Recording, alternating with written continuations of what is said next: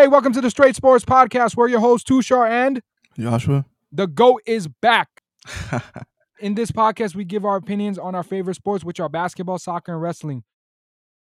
I just want to say before we start, Josh, Happy New Year. It's good to have you back. Yes, same to you. Excited to get you back, on. I know you missed our last episode, but before we start, I just wanted to say, is there anything you want to mention maybe about the Christmas games or any of your thoughts or reactions about it? I think you pretty much covered it. You like to go in depth with like stats and stuff, so I think you did a pretty good job there. But I just want to say a quick thing. It's good to be back, and hope you guys enjoy this episode. Been looking forward to this. Glad to be here. Recording the episode without you, I missed you, bro. It was a little different. I'm happy to have you back, and let's get it started. Topic number 1. Topic 1: WWE and AEW. So, what are your thoughts on AEW Rampage on December 31st? So yeah, AEW Rampage on December 31st, 2021. The good part of it, Darby versus Anthony Bowens. I hope I said his name right. I think it was just a good overall match, on Rampage. What AEW always tends to do is bring young talent in and let them shine. You look at WWE, they try to bring big name attractions, where AEW, they go with their young stars. They believe in their product and they don't, change anything for ratings or nothing like that. I've noticed that, so that's really cool. The match was great. It was just a fun match to watch. I think it was a good New Year's Eve matchup. The next one is Ford and Bunny versus Ty Kati. I hope I said his name right. And Anna Jay. What a match. I mean, this was a really brutal match. As we saw blood on the opponent's faces. It was a really brutal match. I think it was a great match. We got to see 4 incredible women go out there and battle and show to them why they're legit when it comes to wrestling. Men's and women's are equal. So it was just great to see that match. So just fun matches just to watch. The thing that I thought was bad was Ethan Page versus Cody Rhodes TNT Championship. So on the last week episode, I talked about Cody Rhodes when he beat Sammy. I didn't really agree with the move because I said, he's already won multiple championships. He's already considered a big star, even though the fans might not think that. And then he gets to fight Ethan Page, which I did like because you get a young star. Ethan Page gets an opportunity to compete. So it's good to see new talent. That's the one thing I enjoy. But what is the purpose of Cody Rhodes having the championship? Because people are gonna continue, to boo him. And I honestly think they should turn him heel. The match was great. I just think putting the title on him, I still don't agree with. I think it's somebody like Sam you give it to, or you turn him heel. Because if you turn him heel, like I was saying before in the previous episode, like Roman Reigns when he was a babyface, the fans didn't believe in it. He turned heel. He's the biggest star in the industry. I feel like Cody Rhodes could do something like that because he's an incredible wrestler. I mean, I saw a match, I think it was with Andrade, and the table was on fire and they both put their bodies on the line. So he's an incredible wrestler. There's no question about it. But I do think the company should consider a heel turn. Okay.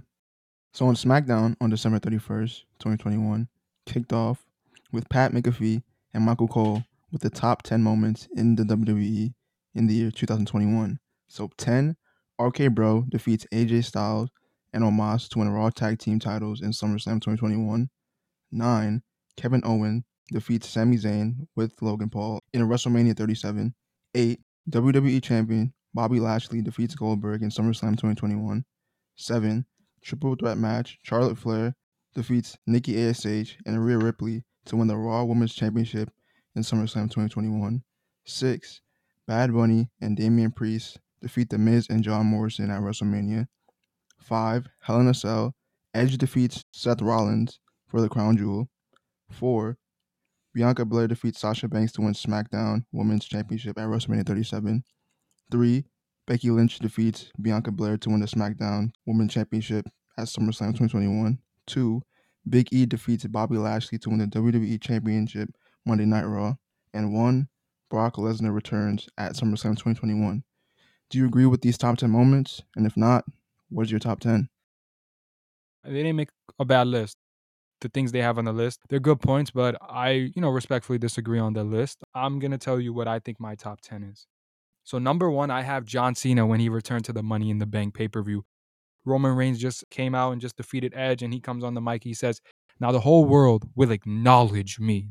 And then John Cena comes out. I think that was incredible because I think it was in 2011 when John Cena was facing CM Punk. He got booed out the stadium. 10 years later, he got cheered. It's like we missed him so much, and like he came back, and I felt like that was such a great moment. And then we get to see John Cena and Roman. There was a second time they faced, which was in SummerSlam. I just thought it was a It was to me the moment of 2021. The biggest star in the industry comes back. Yeah. Especially with his schedule with Hollywood, and he's a movie star, so it was cool. And I didn't even know he was coming. A lot of times there was rumors that he was gonna come back for SummerSlam, but I didn't know he was coming back in the Money in the Bank. It was just so great setup. Number two, I have Brock Lesnar that returned to SummerSlam because I mean, then right after the Roman Reigns beats John Cena, he's standing over John Cena, and the Beast music comes. I'm like, my goodness, it couldn't even get better than that. And then Paul Heyman, who has kind of a connection with Brock, he's kind of shook. So that was also a cool moment.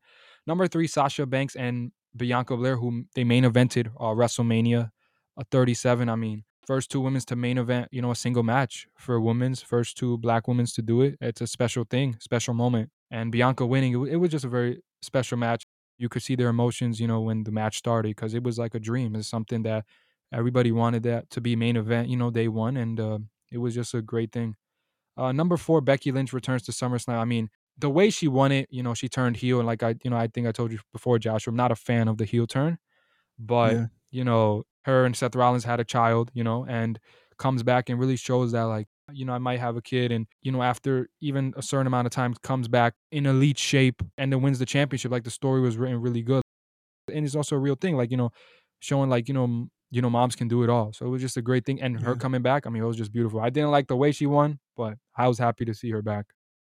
Number five, the Edge and Rollins feud. I mean, that was just, I think, to be honest, I know we haven't gone, but like to me, like the top storyline or like the best match was Edge and Rollins. They put up a trilogy, three Hmm. matches. First at SummerSlam, Edge brings out like the dark side of him and wins that match. Then in MSG, Madison Square Garden, the most famous arena, Seth Hmm. Rollins, great storytelling. He wins the match. Then finally at Crown Jewel, the final match, and 30 minutes.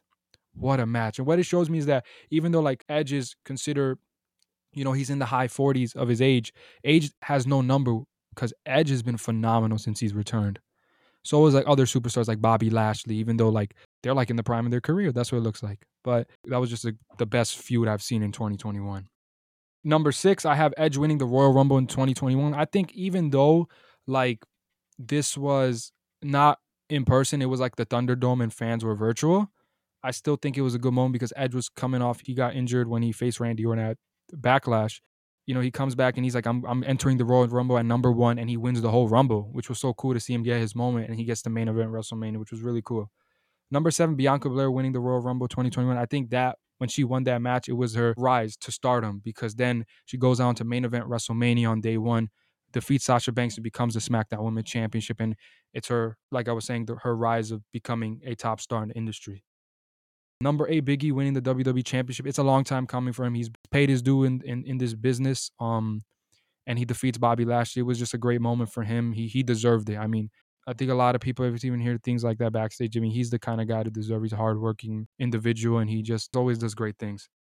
Number nine, Bad Bunny and Damian Priest versus Miz and John Morrison at WrestleMania 37. I mean, we got to see one of the hottest, celebrities, Bad Bunny, and you can see how he showed to a lot of people because a lot of times WWE does have celebrities who come in and and they do a little fighting. But what he showed is like he put the standard really high for celebrities. I mean, my goodness, what a match he put up, Bad Bunny. He really showed like he put in the work and really trained to put those kind of perform. It was just a great thing to watch. The last one, RK Bro winning the tag team champions at SummerSlam 2021 against AJ Styles and Omos. RK Bro was to me my favorite tag teams of 2021 because it's two individuals who's like on screen. They don't mesh at all. It's like one person's the opposite, and the other person opposite, and they had great chemistry. And the tag team is fun. Like I think even they're like one of the top merch sellers for the company. So Hmm. people really love this tag team, and I'm a big fan of it. So yeah, that's my top 10. Okay. So what are your day one thoughts and what would you rate it? What a pay-per-view on New Year's Day. I'll start off with the first Cesaro and Ricochet versus Ridge Holland and Sheamus. I gave it a 4 out of 10 because honestly, the match was good, but Ridge Holland ended up getting injured, so he had to leave the match. And they continued the match, 2-on-1, Sheamus versus Cesaro and Ricochet. And Sheamus defeated Cesaro, hit the bro kick. I just didn't like, I mean, I feel like Cesaro's like role now, he was to me could be like a lot of people believe he could be a WWE champion. And like the way he's being treated is kind of like a jobber in the sense where just people are pinning him, and I just don't like the way that he's being treated. To me, he could be a top star, and I feel like the company should give him a chance instead of just keep piling him losses and losses. And it was just sad to see that. But in general, I would just give it a 4 out of 10. The next match, the Usos versus the New Days. I mean, 9.5 out of 10. I know we've seen this match a lot of times. The Uso and New Days are one of the two best tag teams in the WWE right now. And they always still, even though we've seen it so many times, they always still put up a good match. It was almost to me, I know I could have just gave a 10 out of 10, but I just went a little more stricter on it and just said 9.5 out of 10. Maybe because it was like the same teams competing, but great match. I mean, that was just a great match to watch. And the Usos did win that. Drew McIntyre versus Madcap Moss. I gave it a 3 out of 10. I mean, Madcap Moss did show his skills, but I don't know. It felt like just a match that was kind of pointless. I don't know, maybe if I'm a little too harsh, so sorry about that. But it just felt like a match that was pointless. It was still, fun to watch, but I don't know, just the story didn't click. So yeah, 3 out of 10. The next one, RK Bro versus the Street Profits. I gave it a 9 out of 10. I thought it was a great match. I mean, it was cool to see RK Bro because RK Bro has faced AJ Styles and Omos, and now that that is done, they got to face Robert Roode and Dolph Ziggler, now facing the Street Profits, something new, something we haven't seen before, like them competing as a tag team against each other. It was a really fun tag team. The Street Profits also, to me, are one of the best tag teams in WWE. They're really good. They have good chemistry. And same thing with RK Bro, great match. And, Riddle, throws up, and then they hit the RKO, and then there's the pin, and then match is over. Cool match. Next one, Edge versus Miz. 9 out of 10. I gave it. I think it was a great match. We saw Miz hitting the skull crushing finale. Edge did kick out, and then the Glamazon, Beth Phoenix, came back, returned. What crazy. And I was like so hype. And then Edge hits the spear and they win. And then Beth Phoenix is there, and there's like a tease of, them having that mixed tag team match. Uh, Becky Lynch versus Liv Morgan. I gave it an 8.5 out of 10. I do think what Liv Morgan proved is that she can be a top star in this industry. She could be like a huge babyface that the WWE should consider. I was upset that she lost. The reason I gave 8.5 out of 10, it definitely felt like at the end that they wanted Becky Lynch to cheat and put her legs on the rope, but it seems like she missed it a little. She tried to put in, she couldn't. Like, I think she was a little too far from the rope. So that's the only thing. It seems like they were a little miscommunicated or a small error on their end, but it was still a great match. I did want Liv Morgan to win. I was watching the match. I'm like, come on, Liv, so close. And I'm like, oh, the company is just not going to give it to her. I got a little bit sad, but great match. Anyways, I do hope, with, the Royal Rumble coming up soon, I will make my official predictions later about who I think will win the 30 men and the 30 women's, but I feel like Liv Morgan could be a candidate to win it. Then the last match of Big E versus Bobby Lashley versus Kevin Owens versus Seth Rollins versus Brock Lesnar. I mean, this wasn't supposed to be the main event. It was supposed to be Brock versus Roman. Unfortunately, Roman did test positive for coronavirus. But now he's cleared now, which is good. But it wasn't supposed to happen like this. But putting a fatal five like this with Brock Lesnar and Brock Lesnar winning, it was sad, to see Big E lose it. But Brock Lesnar just can't lose. He's just that mega star. And we got to see a little between Bobby and Brock, which people been dreaming to see them compete. It's like a dream match. Overall, I would give the pay-per-view 8 out of 10. I think it was a great pay-per-view. There was some matches I just felt like weren't really that well. I wouldn't really say 2. The rest were really good. The only ones I really had a problem with was Cesaro and Ricochet versus Ridge Holland and Sheamus. It was more with the ending. I think the talent is there. And then Drew McIntyre versus Madcap Moss. It just felt like a pointless match. But these are great wrestlers. No knock on them. So next topic, got a quote that says, the original plan to build for WrestleMania, whatever it was, changed greatly when Lesnar pinned Big E to win the WWE title to end Saturday's show, said Meltzer. The original scripted plan for the show was for Big E to lose the championship, but to Seth Rollins, who had tested positive for COVID-19 last week, and the champion instead lost his title to Lesnar as the result of another positive test. So what's your reaction to this? And on a scale of 1 to 10, how would you rate Big E's title reign? So my reaction to this, Brock wouldn't have been in the match if Roman wasn't positive. I wish we got to see Roman and Brock. You definitely don't want any individual to test positive for this deadly virus, is going around with the new Omicron variant. But when I heard that, I was shocked to hear that Seth Rollins was going to win. I mean, I'm not really mad with that decision because I believe Seth Rollins does deserve a title. He's having a great run. I think very underrated run. I consider him like a top star in the company. I mean, he's really good at what he does. So Seth Rollins winning it, I wouldn't be completely mad at. But because of the fact that Lesnar had to be put in the match, it makes sense that he won it. But it really shifted everything because Lesnar has a feud with Reigns and they want to build it for WrestleMania 38. Now he has the title, which was on Raw, and it's also SmackDown. Now it's a tease that they might have a unified championship match. A lot of people are like, okay, that's a good idea, but I've been hearing like the brand split. People are saying it's not the best idea, having Raw and SmackDown separate. But I still feel like it is a good idea because, like, when we have two major championships for Raw and SmackDown, let's say we only had one. Let's say it's just Roman who has both of the titles. Now we see Roman versus this superstar, just one. But we have two titles. Now we get to see like Big E. Let's say Big E has it. It's Big E versus, Austin Theory. Like we get to see more talent compete. So I don't like the idea of the unification. It definitely threw everything off. It was a little different, but it definitely is, a little sad to see Big E lose the title. I think he had, on a scale of 1 to 10, I would say he had a 7 out of 10 because at the end of the day, when he did win the championship against Bobby Lashley, I mean, still had some great matches. He defeated Bobby Lashley multiple times. He also had, it was one on Monday Night Raw, a steel cage match. It was a really good match. In Crown Jewel, he faced Drew McIntyre, really great match. Drew McIntyre hit a Claymore. I don't think anybody ever kicked out of a Claymore, and Big E did. And then Big E had to hit two big endings, and he won the match.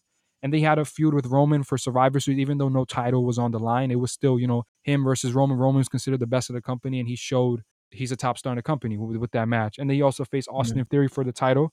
You could say the best reign. I wouldn't say, you could say definitely the company might have messed up a little bit, but I do think he'll get more reigns and won't really hurt him as much because he got pinned by Brock Lesnar.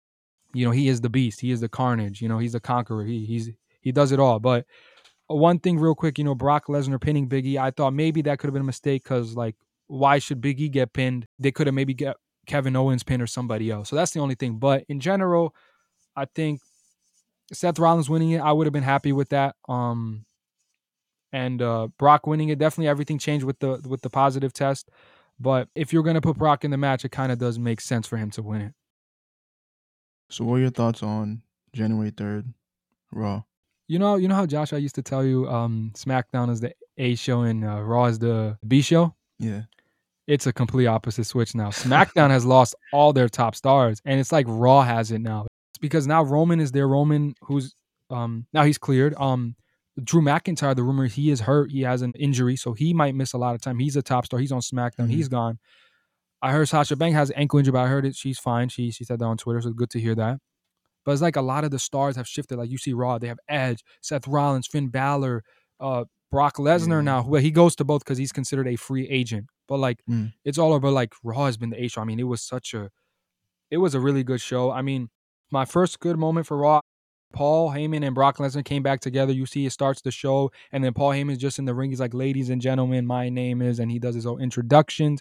Brings out Brock, and Brock tells him, "Thanks to my advocate for doing everything for me. Making me become a free agent, helping me get into this match and all that." And then what he said, I'm gonna say this, but I'm quoting Paul Heyman because he went pretty savage on this, and this makes the storyline better. But I don't know. I think Josh, you tell me if he crossed the line. All right. This is what he said, because now Roman and Paul Heyman have been broken up. So he said, 1 week without me as the special counsel, Roman Reigns already has COVID. You got to get over the Rona, but karma can be really beep. Damn. Like, that is so, because like this happened in real life. He tested positive for COVID and they used it in the storyline, which is kind of like crazy. Paul Heyman has been the guy. He's done this times before. Like, he would say something so savage on the mic and he probably shouldn't have said that. It's like, yo, you passed the line, bro. But damn, like, I heard that. I was like, no way he did not say that. But that's what Paul Heyman does. He's built on this. Like, he does something different. It's like, oh, I don't know if he should have said that, bro. But it even made the storyline a lot better. Of course, like I said, Paul Heyman, this is on screen. Nobody wants Roman to have COVID. Of course not. But my goodness, what a line. Like, that was a little overboard, right? He went overboard with that.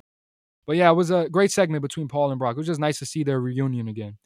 Another favorite moment, Edge and Beth Phoenix and The Miz and Maurice. They had a little segment. We get to see now Edge and Beth Phoenix. Now it's been official at the Royal Rumble versus Miz and Maurice. A dream matchup. Edge and Beth Phoenix, who are husband and wife, never, when Edge retired, he never had an opportunity to work with Beth Phoenix on screen. So this is great to see both of them work together on screen against Miz and Maurice. I think this will be great. It's called the Grit Couple versus the It Couple. This is going to be a great match. I'm excited for that. Another good moment is the Fatal 4-Way match. So what happened, on day one, it became a Fatal 5-Way because Brock was added due to the positive test of Roman Reigns. Now the main event was that initial Fatal 4-Way that was supposed to happen in day one, and they made it happen on Monday Night Raw. We got to see Bobby, Kevin Owens, Seth Rollins.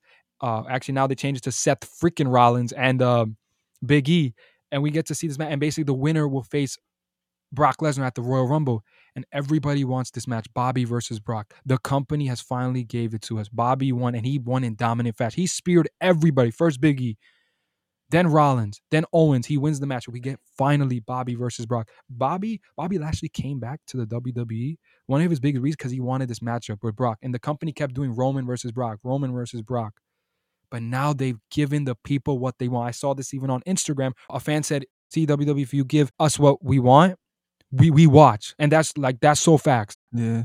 Brock Lesnar, a monster versus Bobby Lashley. You see the specimen this man is. He's a monster. He's physically built. Like, this is a dream match. I've been wanting this for many years, and we finally got it. This is the first time ever they would compete against each other. Super excited for the Royal Rumble. I'm just excited. Honestly, I know it's rumored that Brock and Roman are going to do WrestleMania 30. Honestly, this is what I think should happen, but I don't know if the company will do this, but I wish this would happen. Brock and Bobby will compete on Royal Rumble and WrestleMania 38. They main event it, and Roman Reigns and Seth Rollins compete for in WrestleMania because they have a great storyline. That's what I wish would happen, but I think it won't happen though. The bad part, the part that I didn't like, the tag team women's championship, Zelina Vega and Carmella versus Nikki ASH and Rhea Ripley. I mean, it's because like I feel like they made, and this is no knock on any of the superstars because they're doing an incredible job. It's just people in the like who is building these storylines and the match time they give. I mean, this was like a short match, and it feels like they made the tag team women's championship a joke now. It's like they don't even care about it. And it is so sad because there's so many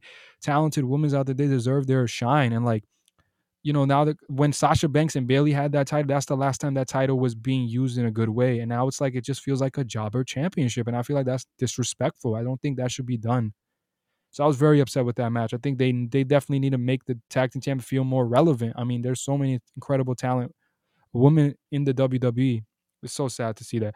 Another bad match, Omos versus AJ Styles. I mean, Omos was supposed to win and squash AJ Styles because they want to make him a big star, but AJ Styles is a big star, so like squashing, like making him lose in that fashion is kind of a little shaky, but it makes sense to give Omos the win because AJ Styles still a star. But I'm happy that they're broken up now. Like, in the sense, like they were a tag team before and they're not, because it's just great to see both of them individually because we know AJ, we got a lot of dream matches we want to see with AJ Styles and Omos. We want to see they're better off separately, as I was, stating earlier in previous episodes. Then the last bad thing about Raw, Reggie and Dana versus Tamina and I hope I say his name right, Akura Tozawa. I mean, this is again the 24/7 championship, which I feel is also being used as a goofy championship. It's kind of entertaining, but like it could be used better. I feel like this title, like I was saying, I feel like it should be removed in some sense. Like using Tamina. Tamina is considered one of the like top women in this industry. She gave so much to this business, and like the way that she's being treated for a championship like this is just disrespectful. The way legends are treated, it's just sad to see things like this. But overall, I would give Raw like I think it was an 8 out of 10. It was a great show. Okay. What are your thoughts on AEW Dynamite on January 5th? Yeah, so AEW Dynamite on January 5th, 2021. It was on a TBS first time. I'll start off with the bad. Wait, actually, I don't have any bad actually. I'll go with the good then. So for the good, I have Adam Page versus Bryan Danielson. I mean, how great of a match that was. I mean, the main event, we got to see Bryan Danielson and Adam Page go at it, and it was a physical match. I mean, they both were bleeding like crazy. I thought Bryan Danielson was going to win, but it was great to see thriller match. Makes sense that Adam Page wins. He is the top star of the industry. Want to continue to build that young talent. Great match, phenomenal match. I mean, one of the best matches I've seen for sure. The next match was Ruby Soho versus Jade Cargill. I hope I said her name right. I mean, it was for the TBS Women's Championship. Whoever won is the first ever Women's TBS Championship. Jade Cargill did win. Great match. Got to see two incredibly talented women's. Jade Cargill wins. Now the new championship belt has started, the TBS Championship. Super excited about that. Another good moment, the AEW Tag Team Champions. We have the Lucha Bros versus the Jurassic Express. Just a great match. We saw Jurassic Express become the new AEW Tag Team Champions. When I think of AEW, like the top tag teams, I think about the Lucha Bros, the Jurassic Express. I also think about the Young Bucks. I mean, these are incredible tag team. They know how to wrestle as a tag team. They have great chemistry and it's just fun to watch. So yeah, AEW, I think 9 out of 10. That show was a great show for Dynamite. Moving on to topic 2. On January 5th, 2021, Kyrie made his season debut with the Nets as the Nets were facing the Pacers. The Nets were trailing as much as 19 points. The Nets rallied back and won the game 129-121. Kyrie scored 22 points, 3 rebounds, 4 assists. 10 of those points, Kyrie Irving in the fourth quarter. And KD scored 39 points, 7 assists, 8 rebounds. What are your reactions to this, Joshua? What's your thoughts about, Kyrie's return and all that? Honestly, amazing game to watch. Good to see, Lance just has a soft spot. And like a lot of NBA players are to just, entertaining player. Not to see him he had a great game, 30 points. And he just showed out. Sabonis also did well. KD, what he does, almost 40 points he scored. Great game. And it's just honestly great to see a player of Kyrie's skill. I have to say, the best handles I've ever seen in my life. One could argue the best in NBA I history. think I'm gonna have to agree. Him and Curry are considered the best, Yeah. but Kyrie's on another level with the handles. Just he a got. special player. His finishing is on another level. And he was kind of shaky in the first half, but he did what he did and got his points and helped the team clutch the win out. So I just thought it was a great game to watch, entertaining on both sides, and just a classic NBA game. Really good to watch. Yeah, seeing Kyrie's return, I mean, it was kind of cool to watch Kyrie's return to the court for the first time, get to see him with his teammates. And what he showed, I was watching the game first quarter, he seemed a little rusty. He was taking threes, it was missing. He got some turnovers early, but then he got his rhythm. He had the mid-range falling, the craftiness getting inside the paint. It's like he's in midair and he's like frozen when he does the moves. Like, I'm like, yo, like, how do you do that? I'm like, if I do that, I'm probably gonna fall. Like, how do you do that? He's just special with the basketball. That's just what he is. He's a special player. If you give him the basketball, he's just going to score in crafty ways. So it was a great game. I was shocked. Lance Stevenson, 20 points in the first quarter. I think he was the first bench player to ever do that, score 20 in the first quarter. And I'm looking at this, now with the whole COVID situation, there's a lot of 10-day hardship deals. I'm looking at this. I'm like, how is this guy out the league? Sign this man right now. And then he did the guitar dance. I was, long time I was watching the Lakers on Christmas Day when Lance was there, LeBron's first year. And they were playing the Warriors. I remember him doing the dance. It was so funny. I was laughing. Yeah, sorry, I was a little off topic there, but it was nice to see that. I was shocked that Indiana was up by 19. I mean, Indiana was missing a lot of key pieces as well. Brogdon's not there. Caris LeVert is missing. They were missing a lot of pieces. They were up 19. I was like, man, the Nets are going to lose. It's not going to look good. But the Nets rally back. DeAndre Bembry did have a big impact because he didn't play in the first half. And then he got subbed in later on, and you can see how big of impact he had. I mean, he was a plus 24 on the floor. So that shows the impact that he has. Defensively, he had 12 points, 5 for 5, 2 for 2 from the free throw line. He's a great defender, and I think bringing him was a good move. And then Kyrie, in the fourth quarter, KD was, I mean, it was like, I didn't even know KD even scored 39 because, like, we know KD can score, but it felt so like, because everything was really around Kyrie. And it's like, wait, I'll check. Like, KD had 39. That's how good of a basketball scorer he is. Like, he doesn't even have to touch the basketball. He's just going to score. It's crazy. Like I said, Kevin Durant, I mean, I expect those kind of numbers, but it just felt like a game like, I didn't even feel like he had 39, which was crazy. Yeah. It felt like kind of like a Tim Duncan game. It's like Tim Duncan's playing and you don't even think he has that many points, but he still destroyed you. Yeah, quietly putting up big numbers. He did what Kevin Durant does, drop 39. And then Kyrie Irving, this is why the Nets, even though he's a part-time player, this is why you bring him back. I mean, 10 points in the fourth quarter, took it home. And now you look at James Harden, he had only 18 points. He can play like that when you have Kyrie Irving. He can be the third option. He can focus on passing. It was a really fun game to watch. Got to see Kyrie Irving. He was excited. You can see, gave a hug to his dad, gave him the jersey. He was excited to come back and just play basketball. Super excited to see him. It was just a great game. Indiana put up a great fight, though. Got to show some appreciation to them, even though they were missing a lot of key pieces. Sabonis was special, like you said. Yeah. And just to, I guess, go over again, what's your thoughts on Kyrie's performance? I think he played well, especially considering it's his first game back. He played 32 minutes as well. That was surprising. I thought Steve Nash would ease him in, but I guess just throw him in the fire, I heard Steve Nash say he was going to play him like 30 minutes, but still, that's impressive for him to play that many minutes. Yeah. He also scored 10 in the fourth, which is good because he was struggling early in the game. He took them home. He was the big reason they were able to win the basketball. And I was watching him play KD. It was a play. Kyrie had the basketball. KD literally told James Harden just move out the way. let Kyrie have his show. It's a showstopper. I'm going to have to agree with you. Kyrie Irving, his performance was special. I think for him to have his first game back and score 22, that was really good. I know in the first half, he was a little rusty, and that's expected. He said he played in high school gyms and college gyms and stuff like that, but it's different when you play on the NBA level with your teammates. It's very different. So 22 points, really good, and 10 points in the fourth quarter showed his clutchness. It was a big reason they was able to close it out. Can the Nets win a title even if Kyrie is a part-time player? I think they can because the roster is just so good. If you have James Harden playing at his peak, dishing the ball out, getting those assists, KD scoring as he does, and you have Kyrie coming in even for half of the series, I feel like that's enough to close out almost any team in the NBA.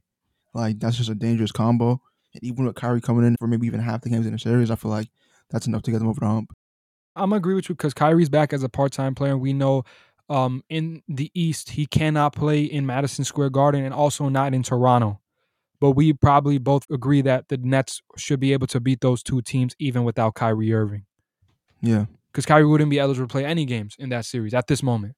true. Um, so when I'm looking at teams like Milwaukee, because they were on the road of potentially sweeping Milwaukee, but Kyrie got hurt and they only had two guys. So I do think they can get through the East with a part-time Kyrie because he could come on the road game 3 and just drop 40, and then next thing you know, they win the basketball game. So I think it's possible. Definitely, I do believe they will. We both picked the Nets to come out the East, but with Kyrie as a part-time player, they definitely can come out the East. Can they win the championship? I mean, there's only one team that I look at legit, and I'm like, this is a team they might need Kyrie for all the games, and I'm looking at Golden Yeah, State, assuming everybody will be fully healthy at that time and stuff like that. So I'm looking at that, and that's the only little concern. I do think they can get to the finals with Kyrie as a part-time player, but I was actually hearing, I'm not too sure if you heard, I was hearing that if let's say the Nets and the Warriors do play in the finals, I heard yeah. that Kyrie Irving wouldn't be eligible to play any of those games. Oh yeah, because I believe California also has similar rules to New York, right? Yeah, But Kyrie is eligible to go there on the road. Just in the future they have a game against the Warriors. He's eligible to go there, but he's yeah, not eligible to play in the NBA Finals. So if he's not eligible to play any of the games, now that's KD and Harden still are good, but that might be tough on them because I do believe they need Kyrie to beat the Warriors. yeah. I agree. So that would be tough. But yeah, so definitely interesting. But we both agree that they can get to the finals. They definitely still have a shot at the title, but if they're playing a team like Golden State and Kyrie's not eligible to play any games, it might be tough. Will chemistry be an issue with Kyrie Irving being in and out the rotation? I think it will because actually, I actually don't think it will because Hmm. I feel like initially I did think it was because one day he's starting, one game he's not starting. But I feel like the roles are pretty much be defined. And say I don't know, maybe Bruce Brown might start over Kyrie when he's like playing in New York. So I feel like they'll know their roles, and he'll know that when Kyrie comes back, well, when Kyrie's available to play in that game, he knows he won't be starting. So I feel like they'll know their roles, and even though it might not be like traditional in the sense, but I feel like the team will get used to it over time, and eventually I feel like there won't be any issues. Right now there may be, but over time I feel like in the long term, like over the course of the season, I don't think it'll cause much problems because they're already playing with them, so they should like really have no issue with that. I think that's just my opinion. I think you made some valid points. I'm gonna respectfully disagree. I don't think it will be a huge problem. I do think it's gonna take some time because Yeah, you're I agree. in a situation when you have Kyrie's back now. The next game they play, he's not there. It's in home, and now the roles change. James Harden has to play a little better. I mean, not even better because he's always great, but like in the sense he got to be more aggressive. He got to focus on getting 30 for them to win basketball games because now they only have they have a 2-star headed monster team. Um, Yeah, but when Kyrie comes, now it changes. Now James Harden could take it easy. It's like, and then the bench players, Patty Mills gets maybe more shots and shoots threes more and stuff like that. But with Kyrie coming, it changes everything. Like Patty Mills probably won't get as much touches. Rotations change. He starts, somebody comes off the bench. I think it's going to take time to yeah, adjust for Steve Nash, for him to be in his second season as the head coach of the Nets. This is a tough outing for him. I mean, expecting him to mesh these lineups, it's going to be tough. I do think they'll still be able to figure out because they have so much talent. Like I said, Kyrie coming back, the big reason had to be KD. I mean, I know how the ownership said they want him back because their focus is on winning championships, but it's the same yeah, thing with LeBron James. If KD says, I want Kyrie back, he's coming back. He's Kevin Durant. yeah, It's simple as that. I still think they're going to make it to the finals, but it's going to be tough meshing them in and out because rotations sometimes is like they have to play better. Sometimes they touch the basketball less. So it's going to take time. I do think it might take a few months. Maybe they'll get it right until the playoffs. yeah. So on to the next topic. Topic 3. On January 5th, the Dallas Mavericks hosted the Golden State Warriors on Dirk's jersey retirement day. Dallas did not disappoint Dirk with a shocking win against the Warriors. Dallas won 99-82. Luka led the way with 26 points, 8 assists, and 7 rebounds. Curry struggled and was 5 for 24 from the field and 1 for 9 from the three-point line and ended the game with 14 points. What are your reactions to this, and are you shocked that the Mavericks won? I'm shocked that the Dallas Mavericks Yeah, pulled this off. But, with Dirk's retirement jersey, they definitely want to have a little extra juice, get that win. Luka played good enough. Curry struggled, surprising. He's Steph Curry. It's been a little surprising to see him struggle like that against the Dallas Mavericks. Not considered a top defensive team. Porzingis did not even play yeah, either. But, they had majority of their rotation. But, it sometimes happens. The Warriors score very low at 82 points. they don't really score that low, but it happens sometimes to the best teams. So I wouldn't, be too concerned about it. It's just a game. But impressive win for Dallas for them. It's a big win for them, maybe for them to get into the right step as they're fighting for, they're in that situation. I think they're fifth right now currently, right, in the West, but in that position where they can, some games go down and could be in the playing situation. They probably want to avoid that. So it's a good Yeah. win for them against a really good team. And their confidence should be on a high level beating a team like that without Porzingis too. Yeah, I agree. Curry had a shocker, shot horrible, which is a rare occurrence for him. But Dallas still they have to do. They just stuck to the game plan and just ground out the win, and they got it. Which I'm glad they did it for Dirk. That day. But speaking on Dirk, what are your thoughts on him? And in the 2000 era, do you think Dirk won the toughest championship? So my thoughts on Dirk, well deserved. His jersey should be retired. In Dallas, he played there for 21 seasons, the longest I think for any player to play that long. 21 seasons, the highest. I mean, he's a legend in Dallas. He's the greatest Dallas player ever. I know comparisons with Luka, but right now Luka's only played it for a few seasons. We can't give that to him to say that he's better than he might. He could, maybe people think, but we saw what he did in 2011, that championship. But what Dirk shows to me is loyalty. Not a lot of players Yeah, will stay in a team. Nikola Jokic praising him about, he's like, wow, he stayed on one team and he never gave up even when things got tough. Dallas has seen tough years, with yeah. Dirk, but he didn't give up. He continued to play with that team and he got them a championship. Do I think they won the toughest championship in the 2000 era? I do believe so. I'm looking at the 2000 era. I look at Kobe and Shaq winning it. That was an elite team. You look at LeBron winning it in Miami. He had a super team, right? Like he had a big three. The Warriors winning a super team, expected to win those matchups. So I wouldn't say they had a hard path, but for Dirk, his path was, very difficult. I mean, they played Kobe and Yeah, the Lakers. They the beat defending them. champion Lakers. Yeah. Crazy. They also played the Swept them, by the Thunder. way. Yeah, they played the Thunder that year. They played with, I know Russell Westbrook, James Harden, and Kevin Durant weren't their full self, but still played a pretty competitive team, beat them. Then they beat the Big Three in Miami, a team that was expected to be the heavy favorites. I believe they Yeah. beat one more team. Was it Memphis? They beat the Blazers, if I remember correctly. How tough is that? You first go through Kobe, then you go through KD, James Harden, Russell Westbrook, then you go through LeBron James, Dwayne Wade, Chris Bosh. He beat so many Hall of Famers. I'm not saying he did it himself, but he was a big part. You saw his finals, what he did in the finals. I mean, I know there was a situation when LeBron and D Wade made fun of him being sick, and that got him sold like tight. Yeah. And and I don't think they should have done that because they unleashed the beast. You've heard about that, right? That Yeah, I situation. did. Yeah, it was a crazy situation. Definitely, I wouldn't say I don't. It happens. That's what sports are. It does that. I mean, I'm not saying LeBron and D Wade are like bad people. They're great individuals and stuff like that. It was just in that moment in the series, and then Dirk found out, and of course he's gonna feel some type of way. In my opinion, he won the toughest championship for sure. He had the toughest path. I don't see anybody in the 2000 era besides him that won the toughest championship. I know people might say, hey, what about LeBron? LeBron maybe won the toughest finals. The whole path, Dirk is the toughest in the 2000 era. I'd have to agree. Like, that path that he took to win it was insane. And the fact that he pulled that off is just legendary. Like, it's insane. Like, just to go through it. He was the third seed, beat the six seed Blazers, which was, I guess, expected. They had a great team, though.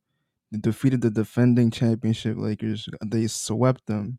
Then you play an up and coming big three with three future MVPs on that roster, three extremely talented players. Beat them.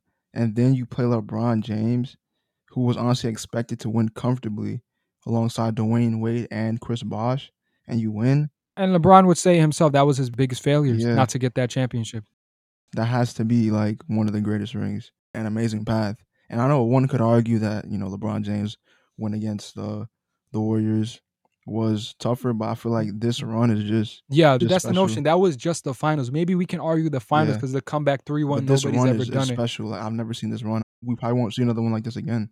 LeBron James, when he in 2016, he first had to play Detroit. He had Kyrie and Kevin Love. Then he Yeah. played, he played Toronto, the Toronto Raptors. He played the Atlanta Hawks. Looking at the talent on those teams, and no disrespect to the players, great talent, but looking at the talent Dirk had to play against, I mean, Yeah. the man defeated so many Hall of Famers. And the legend, man, Kobe Bryant, man, we always miss that guy. Yeah. Curry struggled in his last two games against Miami and Dallas. Do you think we should be concerned? Nah. Definitely not. I mean, I understand against just to get the stats up. Against Miami, he was a 3 for 17, 1 for 10 from the three. He had 9 points, 10 assists, 3 rebounds. And that definitely not his best game for sure. Obviously, he struggled against Miami, but they did win because Jordan Poole was special. Then they lose to Dallas. He struggled again. So I wouldn't be too concerned. It is 2 games. It could happen. It's a shooting slump, but he'll be fine. Wouldn't be too concerned. So what you think, Josh? I'm not concerned at all, to be honest. I mean, every great shooter has their slumps. His just happened to be back to back in 2 games. I feel like he'll get over it. So moving on to topic 4, Manchester City currently sits at the top of the Premier League table with 10-point lead over the second place Chelsea. Can they hold the other teams off and repeat as champions? Do you think there is any real competition for them, and how long do you think their run will continue? Honestly, I think we just say it now.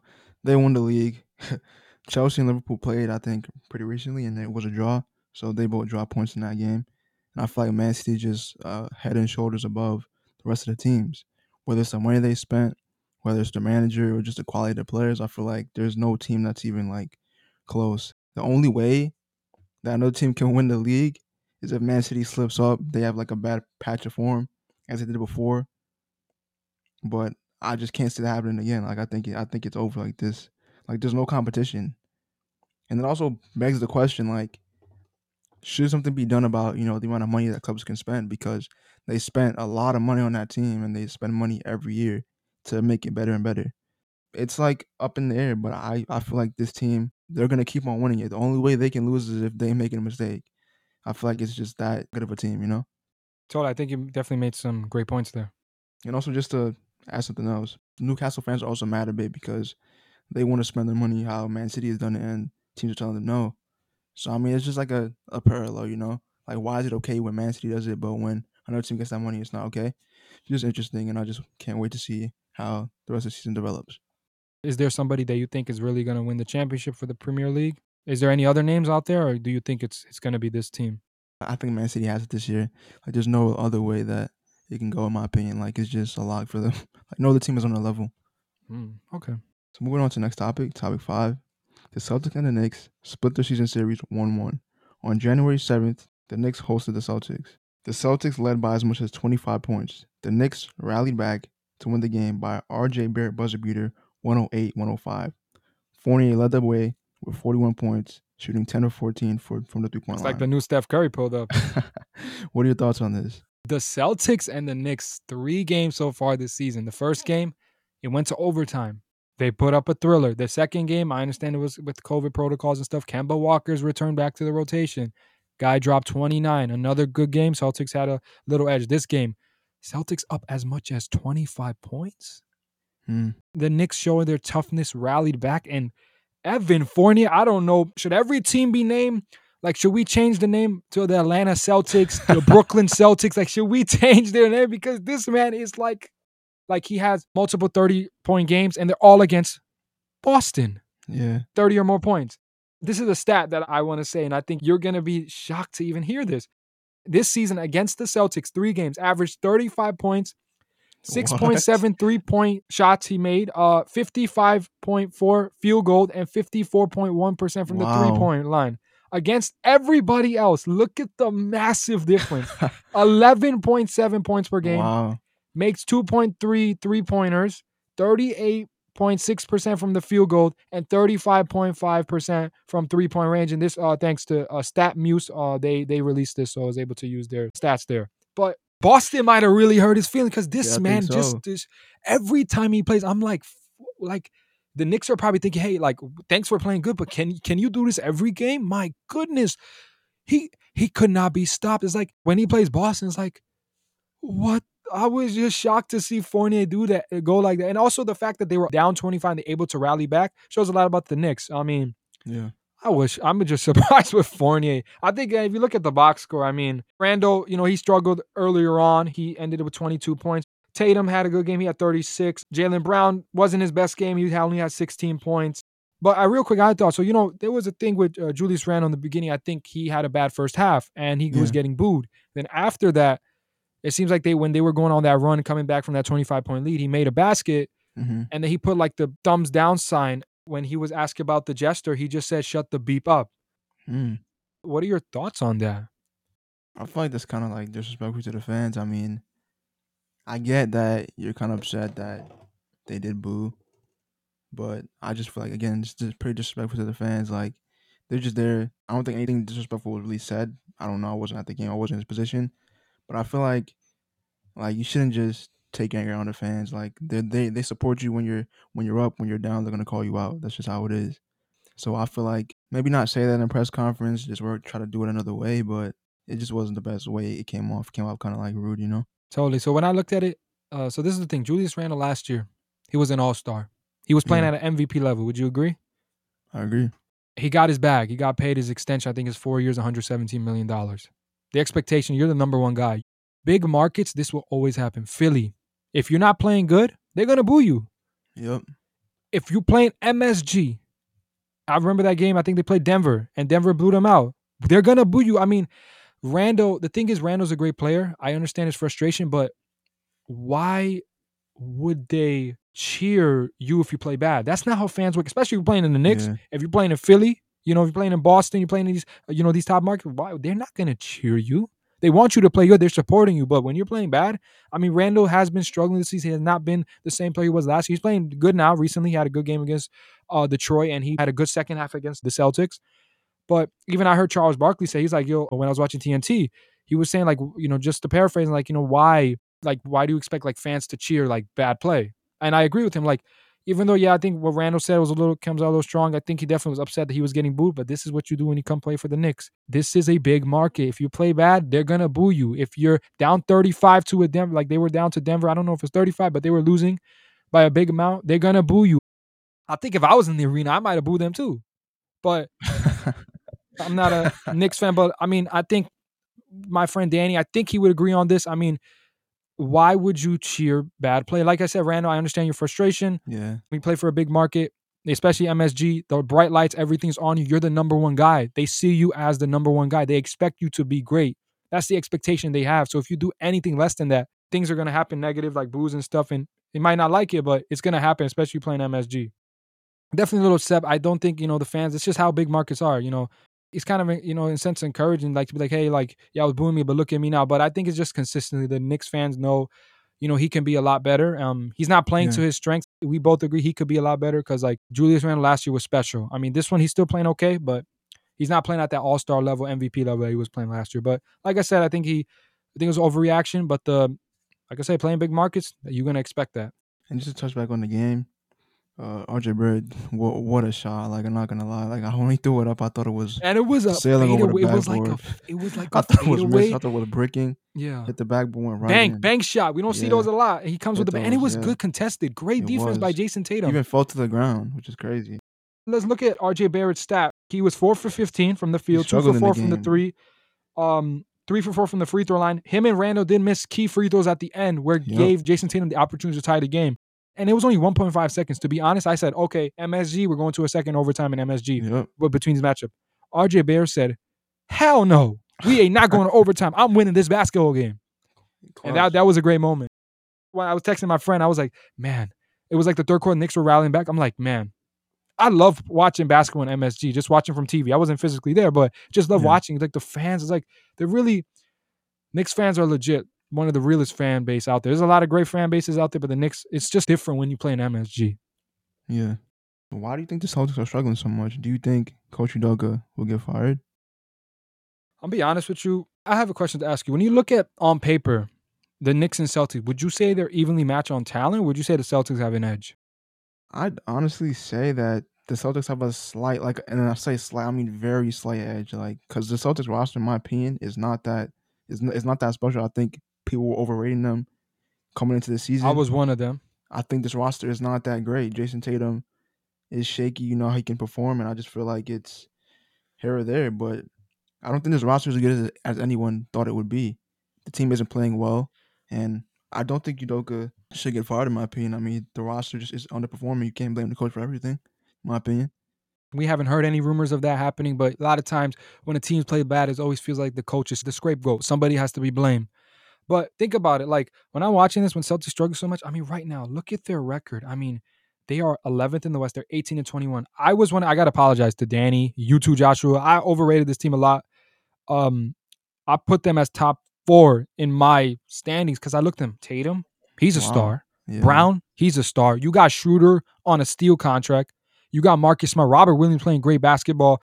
a Spurs prodigy, Crow, and Aduki. I hope I said his name right. Sorry about that. Like, it was just like, man, this team is built great. And like, I'm be honest, I'm really shocked. I guess I should lower my expectations. I don't think now they're a 4T. Obviously, they're not a good basketball team. They're hot garbage. They're just like the Lakers right now. But I wasn't expecting them to be this terrible. I mean, like, they have so much talent and they were up 25. No excuses to lose a basketball when you're up 25.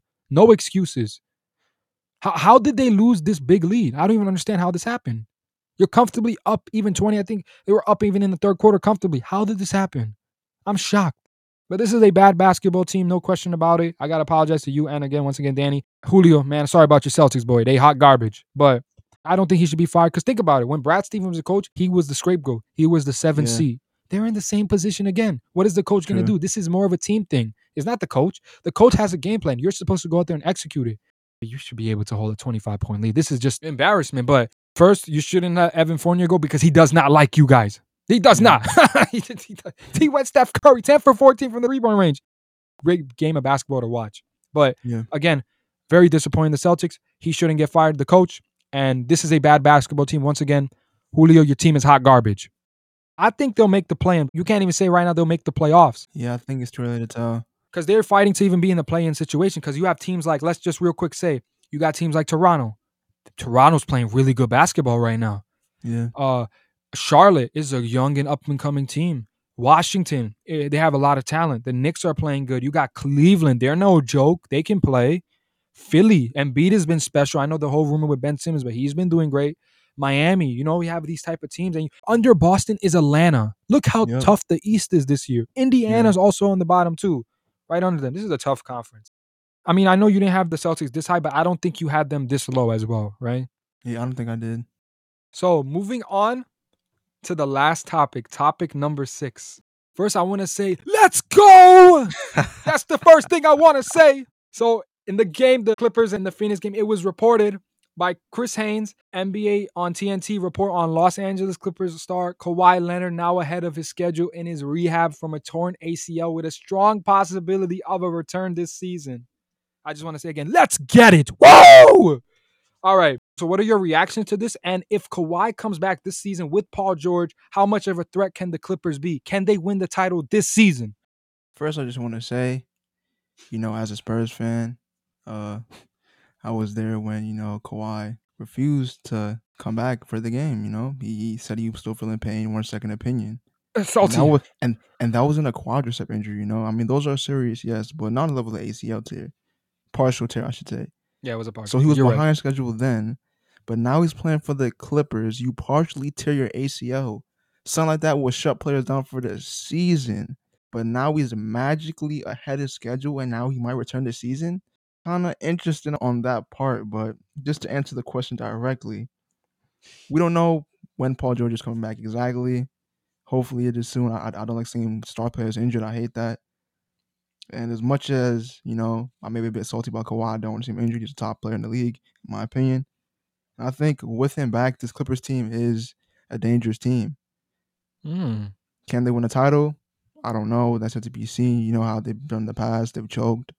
Yes, the roster is different, but I got to see it to believe it. But do you think they could legit win a title this season or they got no chance? This season, I mean, it'll be very tough for them. I mean, I feel like if they get their full strength roster, they will be one of the better teams with teams like the Lakers struggling. Do you think they can beat the teams like Golden State and Phoenix? Because you had some strong takes on this when we were talking about this. Phoenix, they'll put up a good fight, but there's no chance, especially with Klay coming back around the corner, there's no chance they beat Golden State. So the answer is no. They definitely not winning a championship this season. My definite answer, no chance of the Clippers winning the championship this year. None. 0%. No way. 0.0 zilch? Yes. All right. So my thoughts on it is, first of all, I'm hype. When I heard the news, I was about to cry. I was watching the Phoenix and the Clippers game. By the way, I know the Clippers lost that. They competed at a very high level. When I was watching the game, I'm like, no way. I was just so happy to see this news. And if Kawhi and Paul George come back, they're the second best team in the West. Let's make that very clear. They're better than Phoenix. They went 6 games against the Suns without Kawhi Leonard. They went 6. And it took a Chris Paul historic performance for them to even win Game 6. Because Game 1, it was a close battle. Game 2, a close battle. True. It could come down to the Paul George missed free throws and then the DeAndre Ayton, the Jay Crowder lob to DeAndre Ayton. Game 3, the Clippers blew them out. Double-digit win. Game 4, close battle. Game 5, Clippers blew them out. Game 6, the Suns blew them out. I know Chris Paul also missed 2 games. I'll take that into consideration as well. But to me, Kawhi Leonard, when you have those 4 guys on the court, Kawhi Leonard is the best player out of those 4 guys. If he's there, Phoenix Suns have no chance. I know they're a better team than last year. They just came out the finals. They're hungry to get back there. They have JaVale McGee, who's been great for them. Just signed his back, Biyombo. He's been great for them. They got DeAndre Ayton. He got a chip on his shoulder. He wants that money. They have a really good basketball team. But I'm looking at the West. They beat Utah without Kawhi. They can be Utah. They can be Phoenix. We don't have to talk about the Lakers. We already know our opinions on it. They hot garbage. I mean, they definitely need Kawhi and Paul George to beat all these teams. If they are both 100%, can they win a championship team? The answer is yes, they can. But the problem is, but you said every team except the Warriors. So okay, I do believe they have a shot though. I do think they can dethrone with them. Clay returning. If they're healthy though. If they're healthy. Returning. Interesting. I do think even with Clay coming back and Clay's, let's say he's full strength to what he is, I do think they have a shot. Do I think they'll be the favorites? Of course not, the Golden State Warriors. But the one thing I will say though, because the Clippers are right now in a battle for the play-in situation. They're 19-20 at this moment. It can change as time goes on. They're right now 8th in the West. They might, in my opinion, even if Kawhi, if he does come back, I think he'll come back closer to playoff time. Paul George could miss the whole season. Hearing good news about Paul George as well. If they both come back, they both got to be 100 because, of course, Kawhi's coming off a serious injury. The only thing I would say is that the Clippers got to avoid Golden State in the first round. We do not want to play this team in the first round. They want to play a team that's a little so Kawhi can ease through if he comes back. So the only thing is if they have to play Golden State in the first round, then I'm going to say no. But if they can avoid Golden State till the conference finals, they got a legitimate chance. Because for right now, if I look at East and the West, I only think if the Clippers are fully healthy at full strength, they have Ty Lue, who to me is a top 5 basketball coach. I agree. The only team that you could legitimately say that they're not better than is Golden State and Brooklyn, assuming Brooklyn was the full big 3, right? I do believe they're better than every other team in this conference, in each conference. That's my opinion, but do they have a legitimate chance at the title? Yes. I believe they have a shot at the title, but let's see when Kawhi comes back and what their position is. But I do think they have a real shot at the title. If he comes back. Yeah, of course. They both, no, not just Kawhi. Both have to come back. They can't win a title just with Kawhi. They need both Kawhi and PG. So this is a topic actually I was going to say for my friend Danny. I know you had some strong opinions on it. He probably wants to talk about this. But this was, I think, the perfect time to bring up to it. And I know when Danny comes through on the podcast, he's going to violate the Clippers when he has a chance. So don't worry, Danny, you'll still get your chance to talk about this. But I wanted to see your reaction, Joshua, because I think this is the perfect time to talk about it. So Kawhi Leonard, right? We know he re-signed a deal with the Clippers, a 4-year, $176.3 million max contract. He has a player option in the 3rd year. In the next 3 years, will Kawhi Leonard lead the Clippers to at least one championship? Or if not, is this championship window closed? Is it over? Do you really have to ask that? This window is shut. They have no chance. Like zero chance. Like their window was finished. They had their chance when they played Denver. They choked. They choked. As funny as that was, they choked. Okay. They choked. Up 3-1 and you choked that? That was their chance. That was their chance. And then you have another chance coming this year. Lakers aren't in it. Teams are injured. Players are dropping like flies. And what happens? Kawhi gets hurt. If he didn't get hurt, they had a shot at it. And then PG does what he does with the rest of the team, takes them to the conference finals. And they lose to the Suns. If Kawhi's there, one could argue they go to the finals. Argue? This is no discussion. They're going to win, of course. There's no argument here. They would sweep the Phoenix Suns. This is not even an argument. But this year, even if I give them the benefit of the doubt that they both return, I can't see them beating the Warriors. So that's one. Okay. Next year, with teams coming back full strength, you have Jamal Murray coming back. Okay. Michael Porter. You know the GM is going to change the roster. It's not going to be the same Lakers team. It's not going to be the same Lakers team. Somebody's getting shipped out. So the GM is going to have a stronger squad for the Lakers. Okay. Klay Thompson is coming back. Klay Thompson is going to be at full health. You have all these teams coming back. Brooklyn, Milwaukee, Miami. I know the East all these teams coming back. It's going to be even tougher Chicago next year. As well. So I can't see them making out the West for the next whoever years. Because we all know that if Denver stays healthy, I can see them win a ring in the next 3-4 years. Because that team is special. I'm going to even agree with it. That team is special if they're healthy. That team is special. They're developing well.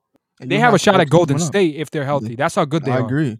They're a great organization, great team. Tony was right on that. He said he believes the same thing in Denver, that they're a legitimate threat. And he was even telling me, like, the Lakers are going to be trashed. Like, they're not going to be good this season. I was wrong. I thought they were going to win a championship. Scratching my head.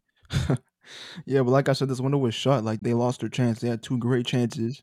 I think their best chance was when Kawhi got hurt. If Kawhi's not hurt, like I said, I'll give them the benefit of the doubt. They be in the finals versus the Nets, and that'd be a great series to watch. Would they win that? I don't think so. But I think this window was shut. To me, there's no chance, and I'd love to hear your take on it, so I can just rebut every point you make. But I just feel like it's over. It's done. It's done. This Kawhi move was a fail. Should have stayed in San Antonio. Do I have the floor now? Go ahead. All right. So, of course, the question is, of course, they're going to win a championship in the next 3 years. I mean, come on. What kind of question is this? And early on, Josh, I got a little heated there when we were talking about Phoenix. So, my bad. I'm sorry about that. But, I mean, I do believe they were legitimately better than Phoenix. I mean, if there's an argument, I mean, I don't know. Maybe Suns fans have an argument, but there's no argument there. Anyways, of course, I mean, this season, could you argue if Kawhi comes back? Could you argue legitimately they can't win this season? Yes, they're going to be lower in the standings. They're going to probably compete in the play-in games. In this situation, you got to assume that Kawhi and PG are 100% because they're not 100%. They're not winning the championship this season. But next season, let's go next season. You're right. Look at Denver. They're legit formidable. They could knock out the Clippers again. But I look at this Clippers team, and I look at Paul George. We got Ty Lue, top 5 as coaches in basketball. One of the best X and O coaches when it comes to making adjustments. We've seen that in the Dallas series. We've seen it in the Utah series when they didn't have Kawhi. Even seen it in the Phoenix series, how he makes adjustments. I'm looking at the West. Yeah, the Warriors are the big problem. I do believe you have the Nets. They'll be tough. But I look at them. I only see 2 teams that are legitimately better than the Clippers when they're at full strength. The Warriors and the Nets. That is it. I believe they're better than Phoenix. Utah, yes. Milwaukee, yes. All these other teams, I believe they're legitimately better than. Miami's a tough outing, but they're still better than them. My bad, Tony, but is the truth. I believe they're going to win it. Their chances to win this season, if Kawhi and PG come back, I'll give it like a 15%. It's a little slim. They got a shot at it, but it's slim. I do believe next season is their year. I expect them to win the championship. Okay, I have a question. You look at Klay. Kawhi is a top 5 player, right? Yeah, sure. Steph Curry is a top 5 player. Yeah. You could argue Paul George and Klay Thompson, in some sense, are even because they both are two-way players. Klay's a better shooter, but they're both two-way players. Yeah. Clippers have a deep roster. If they can bring back everybody, they have Nick Batum. They have Jackson, Bledsoe, Morris, who's been playing really good basketball. And also, by the way, he always playing good in Phoenix. For some reason, he got something against Phoenix. Because I know they traded him to Detroit. But all this matchup, and listen, they have a legitimate chance with the Nets. They're big 3. It's tough, but the Clippers, the one thing I think about them when I look at, I believe they have one of the deepest benches in basketball. I look at Golden State as the deepest basketball team, Miami, and I look at the Clippers when they have everybody back. They're legitimately good. Would it be a tough outing against Golden State? Yeah, but could they beat them? Because down the stretch, if I have Kawhi Leonard, I know he's a Terminator. He's going to make those clutch shots. Really? So what happened versus Denver? All right, that's one playoff series. Can't one guy have a bad playoff? What about LeBron in 2011? And wait, and hold up. And you're saying that the Clippers are better than these teams. I believe they can beat every team on the list. I do believe Warriors and then Denver is a tough outing. That was a choke. But Kawhi Leonard, he doesn't forget. If they played Denver in the playoffs fully healthy, Kawhi won't forget. They won't forget. They're going to take it to them. They're going to beat them in 5 to 6 games. Sure. Just like Utah, we already know how I feel about Utah. That's true, but I do believe that for you to say the championship window is closed is outrageous. That's utter blasphemous. Is it really? I've heard it. I heard Skip Bayless and these people say that. I'm saying it's shut. In 3 years, they will win. I believe. Okay, I'm gonna even make a stronger claim. I believe Kawhi is gonna play the rest of his career with the Clippers. I believe. So why is there a team? You're joking, bro. Hold up. I believe he's gonna play the rest of his career with the Clippers. There's a player option. You know that, right? Yeah, but I do believe he's gonna stay there. Okay. And if he does, I expect 2 titles. And not 1. He's going to win 2 in LAC. Over the rest of everybody. He's going to win 2. No matter when it happens, it's going to happen 2. He's going to win 2 more with the Clippers. I don't know about that. You could argue, but I do believe, I'm looking at the roster, they have a shot at Brooklyn, and I believe they can beat these teams. And I do believe, doesn't mean that the Clippers are going to stay there. They might go through free agency. In the next 3 seasons, I believe next season will be the Clippers' year. They will win the NBA championship of 2023. So I believe that's going to be their year. The window's definitely not closed. I'm sorry, to all the people listening. Joshua is just maybe just a salty Clippers hater, Kawhi hater. I mean, just takes are just. I'm not. I'm being honest. There's takes are, just like the Lakers. It's been hot garbage today. But I'm just joking with you, Joshua. I'm just messing with you. But I do believe the Clippers legitimately. Their championship win's not closed. They're going to win a championship next season, and you can book on it. Clippers tape, let's get it. Kawhi, PG, let's come back, and let's get this title. This is the end of episode 12 of the Straight Sports Podcast. We appreciate the support. It was nice to have Joshua back. It feels a little normal now. It was a little weird Yep. before without you for that last episode. You can always subscribe on the Straight Sports Podcast on Instagram. We'll, keep posting our new episodes when they release, all that. You'll get the news. Thanks for the support. And peace out. And just remember, acknowledge the Clippers. Peace. Thanks for watching, guys. Peace.